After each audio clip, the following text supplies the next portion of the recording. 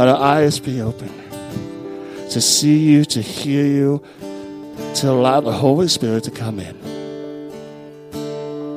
And as we sing this last part, let it be a prayer to you, and not only a prayer, but a praise.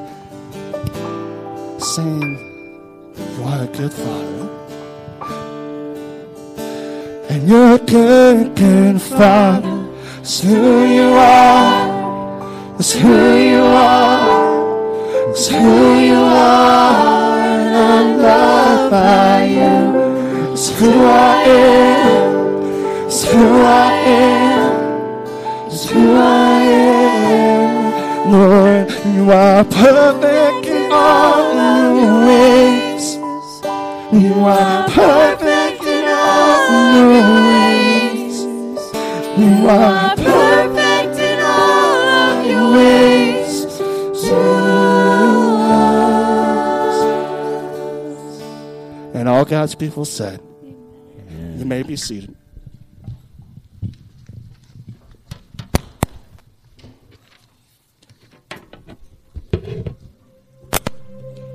Our Father in heaven, giver of all life and author of all things good, we entrust our great nation into your care. For it was you, our good shepherd, whom our founders followed. You are the creator and granter of our cherished rights, life, liberty, and the pursuit of happiness. All are forged by your loving grace. Guide our leaders in the paths of righteousness and justice. May their service to our nation be honoring to you, and may their decisions reflect your will. Remind us that true happiness is found only in Christ. Protect our men and women who fight for our freedom. Bless your church to shine and drive out the darkness in our cities, and remind us that your kingdom is not a red state nor a blue state. Your kingdom is not of this earth. So we plead with you. Bring conviction to our hearts and revival to this land. Send your Holy Spirit to open our hearts and come dwell with your people. Today we honor our Creator, our Lord, our Father. Thank you for your grace and blessings. And may you continue to bless our great nation. We pray to you in the name of Christ Jesus our Lord. Amen. Amen. Amen. I hope that is your prayer, and I hope that has been your prayer. Because this is a great nation. It's been an amazing gift to us. It's amazing to have been born here.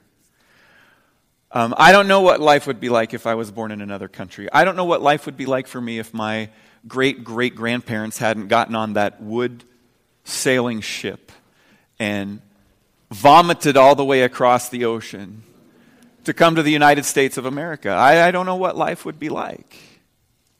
Would I know Jesus? Would I live in a country that is void of all proclamation of the gospel of Jesus Christ? Because we can get pretty hard on our country and where it's going, and we can get pretty worried, and we can get pretty concerned, and we can get pretty fearful. And as we saw the very first message of this series in the book of Daniel, that's where the nation of Israel was. In fact, they didn't even have a country anymore.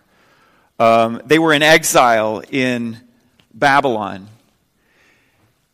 And there may have been great worry and there may have been great concern, but we have seen through the faith of Daniel and some of the other young boys who had been brought over that God was at work. God was willing his purpose in the nation of Israel and in the nation of Babylon, in the people there. We have seen miracle after miracle happen, and we have seen the life of Nebuchadnezzar absolutely changed. to one who follows Christ.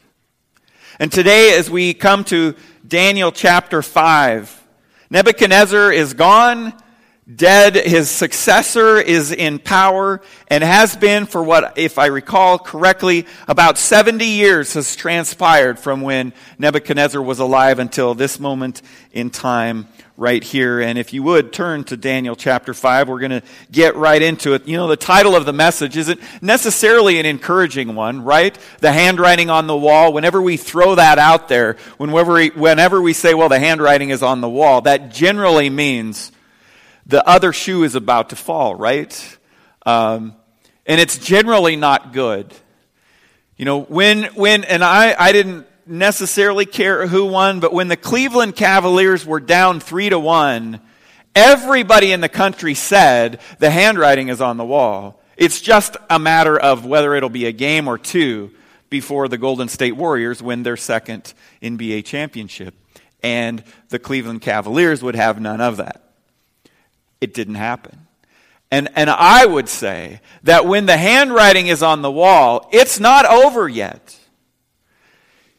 You know, I think we have come to the conclusion that the age of the American missionary or the world missionary is essentially over. That everybody has already had an opportunity to hear the gospel, and why would we want to send out actual real people when everybody, generally speaking, in the middle of Africa has a cell phone and they can hear the gospel on that cell phone. They have access to that. We can proclaim to millions and millions of people from one place the good news of the gospel, and we kind of think that way, I think. I think we also sometimes think, well, how many times should a person have to hear the gospel before, it's been enough?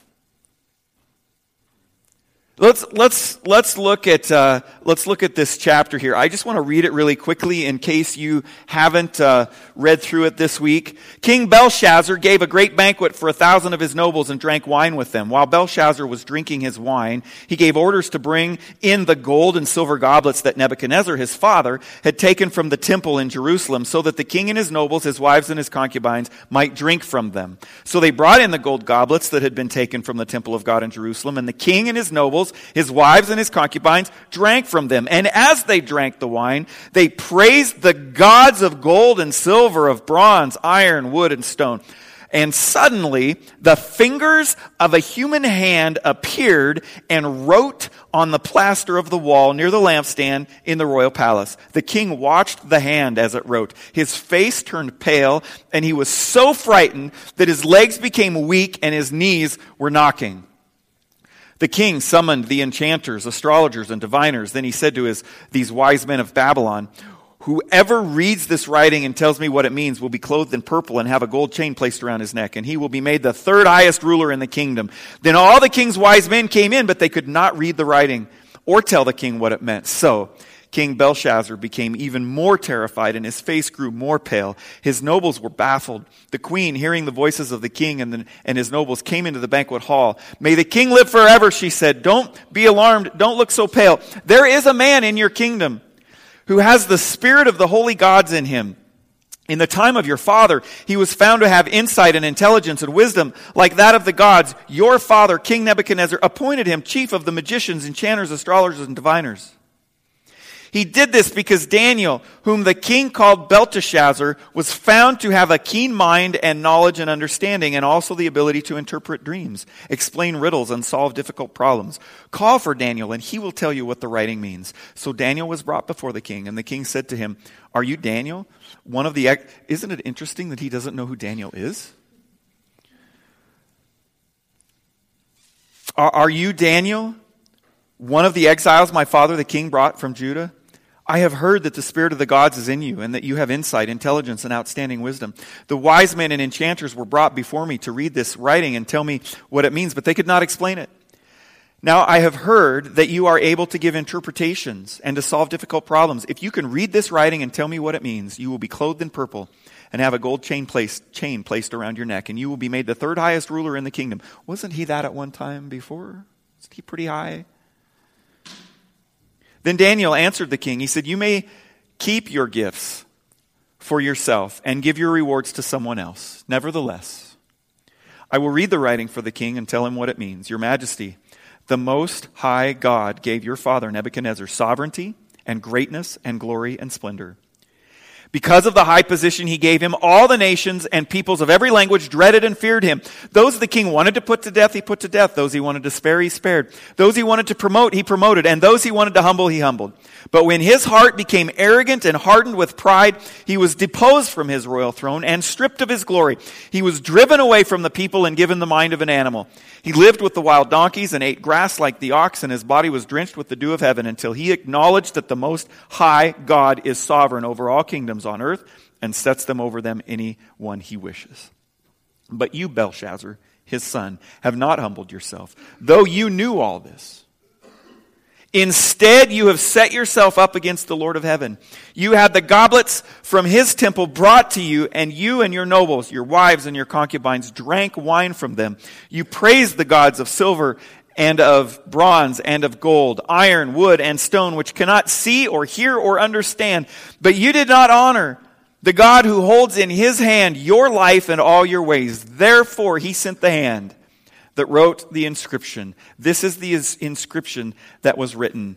Mene, mene, tekel, parson. Could be pronounced correctly, I'm not sure. Here is what these words mean. Mene means God has numbered the days of your reign and brought it to an end. Tekel, you have been weighed on the scales and found wanting. Peres, your kingdom is divided and given to the Medes and Persians.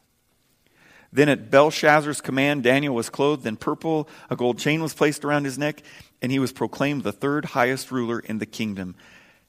And then he became the second highest ruler in the kingdom. That very night, Belshazzar, king of the Babylonians, was slain. And Darius the Mede took over the kingdom at the age of 62.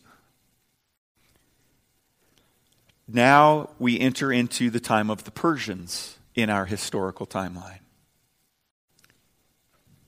And I want to look at 5 things. I want to look at 5 things this morning in your notes, very quickly.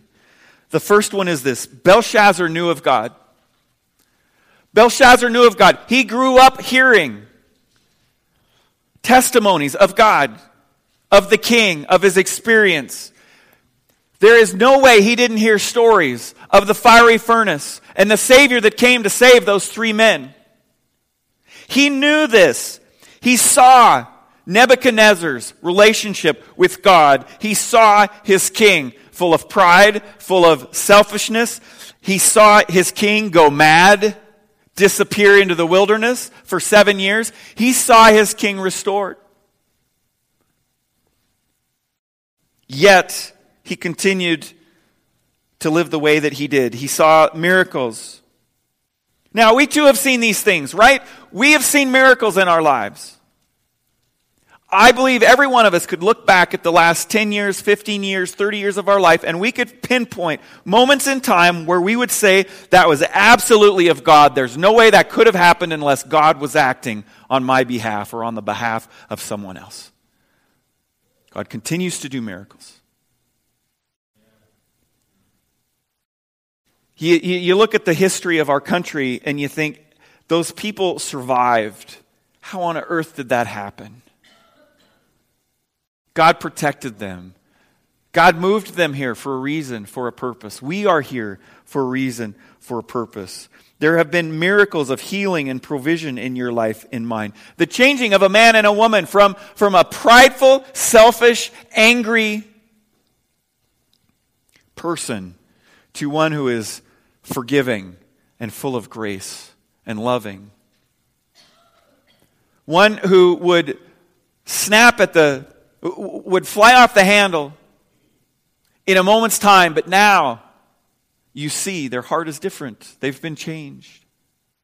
That's a miracle of salvation in the life of people that we know. People that give, they give sacrificially. Miracles of the work of Christ and the Holy Spirit in the lives of those that are around us and that are in this very room. We have seen, we know of God. We don't have to worry about that.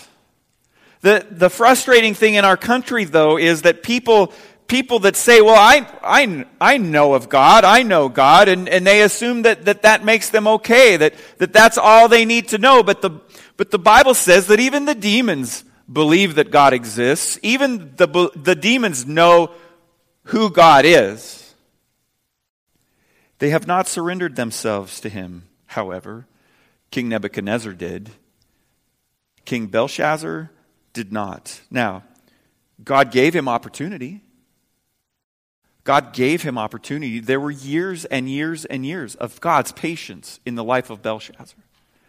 God remained to have a witness in the community. Now, we don't know why Daniel was kind of put on the shelf.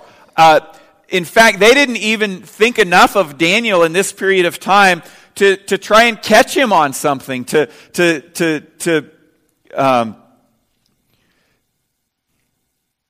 abuse him. He just sort of fades away into the background, but yet he remains in the country. He was given the story and the testimony of Shadrach, Meshach, and Abednego, wise, exiled men of Israel. Daniel rose to the occasion, however, when he is given the opportunity to stand before the king once again to proclaim the power and the truth of the God of Israel. And I wonder how many of us in this room are rising to the occasion where God has put us, where God has planted us, where God has us poised to bear witness to the kingdom in the lives of those that are around us. We have somebody represented in this room in every aspect of our culture in Wyoming. Everyone. I don't think there is a segment that's not represented here. Age-wise, socioeconomic-wise, political-wise. God has every one of us in the place so when he gives us the opportunity, we can rise to the occasion as Daniel did. And we can bear witness to him. And I wonder as we think about those statements that I just made, who might be given the opportunity to hear the good news of the gospel because of you. Because of what you know. Because what Jesus Christ has done in your life. I wonder who those people are. I wonder who those people are. Maybe it's here. Maybe there's somebody with you today who doesn't know Christ and you've brought them to church and they're being exposed to the truth of God's word and of Jesus Christ. Maybe it's somebody at work. Maybe they're in another city. Maybe it's a connection that you have with them as part of their family. Maybe God has been prompting you to move someplace else. And you've been resisting. Maybe it's in another country. I mean, I know most of us in this room think, this is where I'm going to live the rest of my life. This is where my roots are. It's just where I am from, right? And I will always be from here. Well, that's not been true for me. However, I have now lived more than half my life in this place. It doesn't mean that I'm going to live the rest of my life in this place. If God wants to send me someplace else, I need to say, okay, where is it that you want me to go? Maybe God has been prompting you.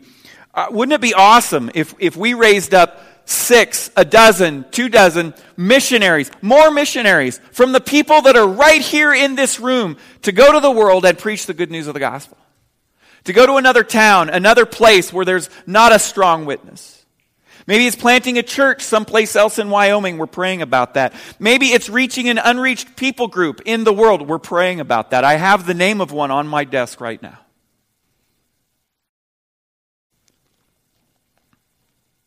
But Belshazzar's heart was hard to the Lord. In fact, even to the things of God. Nebuchadnezzar didn't even defile the things of the temple. Belshazzar did. There are those in the world that make that decision. They harden their hearts. They refuse to listen. But how many are in our world today who are just waiting for that person to speak the truth about Jesus Christ to them and explain to them who he is? There are many in our world who have never heard. They're referred to as UUPGs. I'm going to explain that in just a little bit. So Belshazzar knew of God. God gave him the opportunity, but Belshazzar went to hell in his unbelief. Romans 3:23 says, "For all have sinned and fall short of the glory of God." Romans 6:23 says, "For the wages of sin is death." It's death, and sometimes we forget that in our comfortable or our not very comfortable American lives. We're just trying to make it to the end of the month. We're just trying to make the house payment. We're just trying to make the car payment. We're just trying to keep the kids in line, and we stop short of thinking, what about all of those people around me that don't know Jesus? What am I doing about that? Acts 4:11 and 12, Jesus says this, "The stone you builders rejected, which is himself, which has become the cornerstone. Salvation is found in no one else, for there is no other name under heaven given to mankind by which we must save, that of Jesus Christ." And the handwriting is on the wall. It was for Belshazzar. And in God's perfection and sovereignty and wisdom, he had given him the time that he wanted to give him, and it was over. And I wonder, could the handwriting be on the wall for our country? Have our leaders in Washington, D.C. seen the handwriting on the wall, and instead of fear and trembling, there's pride and I'm not going to change? I don't know the answer to that question. But should we fear? No, we shouldn't fear about that. God is in control. All the time God is in control. Should we worry that God has lost control? No, of course not. We trust and we pray and we proclaim. We pray for our leaders, for our politicians, for our future president that the Lord is going to put in place. And that everyone, ourselves included, of course, will turn and repent. And that the Lord God will heal our land. So, if the handwriting is on the wall, we got to get moving. We got to get after it. We got to proclaim the truth. We got to love people. Not just sit in our homes and worry about ourselves and our families, which we need to do those things. But are we looking first to the kingdom? We got to take the gates of hell. You know, the Bible says that the gates of hell will not prevail against it.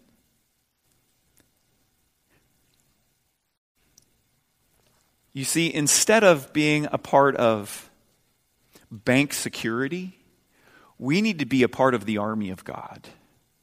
And we need to march. We need to go forward. You know, Keith, you know, a lot of people say that they never remember graduation addresses from speakers. Not true. I think about it often because we often are in situations where we struggle in life. And Keith said to the graduates of 2016, you're going to fall, you're going to fail, and when you do, fall forward. Fall forward. And I say fall for Christ. Fall for Jesus.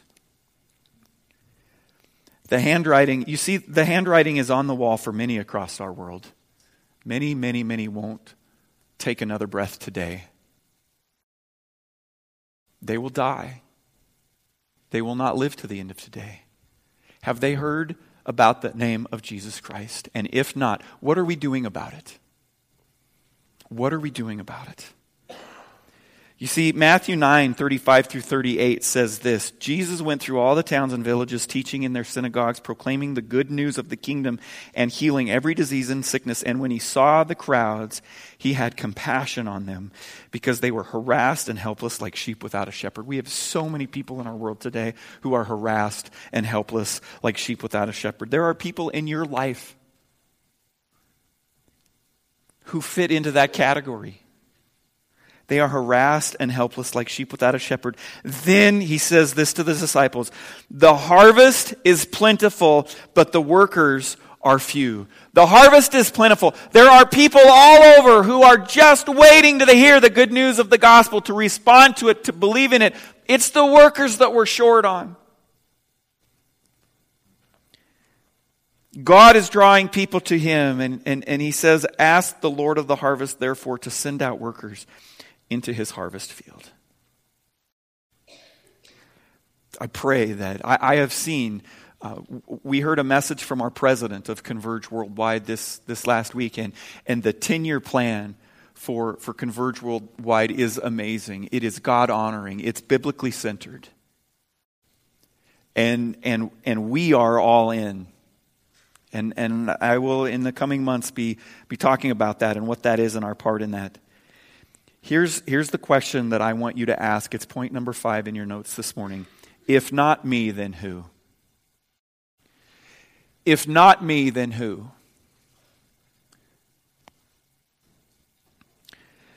They had these banners at the conference, and they were 100 gateway cities in the world that are unreached people groups. There are 6,600 unreached people groups in the world. And I forget what the parameters of an unreached people group are. It has to do with population and percent of Christian. I think it's less than 5%, less than 2%. 6,000, would you even have thought that? There are 6,600 people groups on the planet who are unreached. I don't have time to go into it, but Jesus says to the disciples, there's going to be wars and rumors of wars, et cetera, et cetera, et cetera, but that's not going to be the end. And then there's this, and that's not going to be the end. The end is going to come when all have heard. There are 6,000. If we want to go to heaven soon, we need to get after this. 6,600 unreached people groups. And in those people groups, there are 1,661 UUPGs. And a UUPG is an unreached or unengaged people group. And the parameters for that is it's a people group with a population of at least 5,000 people and not a church, not a Christian witness in the place. 1,661. One of them is sitting on my desk right now. We're going to be praying about that people group. What are we going to do to reach that people group? It's in Indonesia. What are we going to do to get a witness into their midst? Maybe it's one of us here. Maybe we actually provide the witness. Maybe we provide the funds. We definitely provide the prayer support. Please be praying about that with me. See, in Acts 1:8, it says this: but you will receive power when the Holy Spirit comes on you, and you will be my witnesses in Jerusalem and in all Judea and Samaria and to the ends of the earth. We are to be his witnesses in Jerusalem. That's across the street. That's in your neighborhood. That's at your job. In Judea, that's across our city or our county or our state. And something I'd always thrown Judea and Samaria together until this week. And as I think about it, I think he's right. What was Samaria to Israel? It was a place you didn't go to. If you had to go from one place to another and it went through Samaria, you took the long way around. You didn't choose the shortest route on your GPS. You chose the one that said add 4 days. You went around Samaria. So Samaria was a place where they was completely out of their comfort zone. They didn't want to have anything to do with it. Maybe you have engaged in praying for Muslims through this 30 days of Ramadan, and it took all you had to put away your prejudice and your preconceived ideas about and your overgeneralizations of all of those people to just pray that God would save them. That is Samaria. And to the ends of the earth, around the world, the UPGs, the UUPGs. And an important part in that passage right there is the word "and." It doesn't say Jerusalem or Judea or Samaria or to the ends of the earth. We are to engage all of them. And we have opportunities to do that. The crazy thing is we have this gift of salvation that we've all experienced.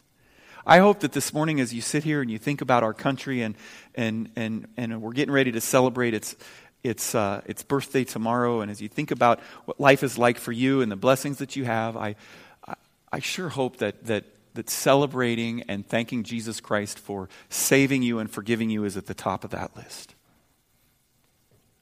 What an appropriate thing that we're here this morning celebrating something that Jesus said that we're to do regularly.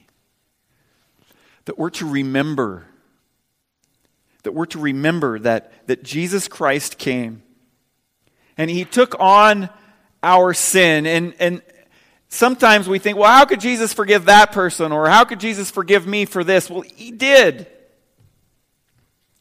And He didn't do that by sweeping our sin and the pain that causes under the rug. He did that by taking it upon Himself. You see, the shame and the betrayal that you feel when somebody else treats you a certain way, Jesus took that on Himself from you and from me.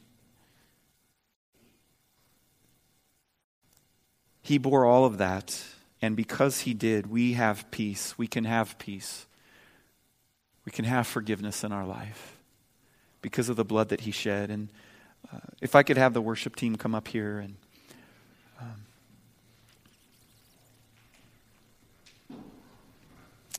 you see, this communion table right here represents the message that we are called to proclaim to the world. And I hope that what I've done this morning is maybe expanded our mind and our thinking a little bit outside of Lingle and Torrington and maybe into the rest of the world. And I hope that we will rise to the occasion as Daniel did, that we will go where He calls us to go. That we will stay true and faithful to Him no matter what kind of situations we're put in. We're going to see that next week in chapter 6. But I want us to take these next few moments, this next 5 to 10 minutes this morning. And I want you to focus on the fact that no matter where our country is, no matter where you are in your life, no matter what's going on outside of here, that Jesus Christ bore all of that pain on a cross for you. That His body was broken, and that's what this bread represents here this morning. And Jesus, when He was with His disciples that last time, He took the bread and He broke it. And He says, eat.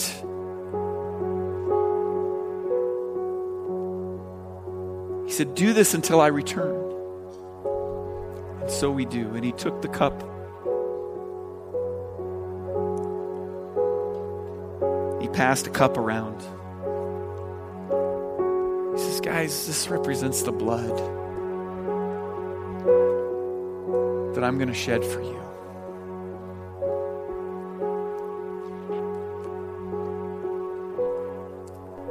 Drink this until I return. And that's what we're going to do. We're going to celebrate this until He returns. If that's next week, if that's in 50 years, and I'm not here and someone else is standing here leading a whole new group of people. I pray it's our children and their children. As they look forward to the return and as they go and proclaim and witness So this morning, with peace in our hearts and joy for the forgiveness that he gives us, let's partake of communion. Let's celebrate. And let's ask the question, God, is there someone in this world who has not taken communion yet because they've not yet believed that you want to use me in their life, that they might one day experience the grace and peace that I do? And let's answer the call. If the servers would come forward. Lord Jesus, thank you for this reminder.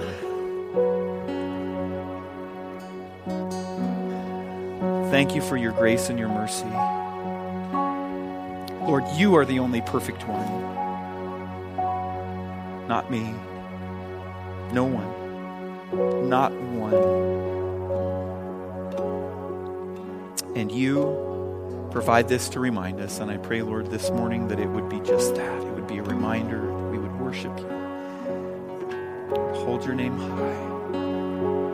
And God, that this church, this army of God, would be one that we already support missionaries all over the world, Lord, but thousands of people groups, millions of people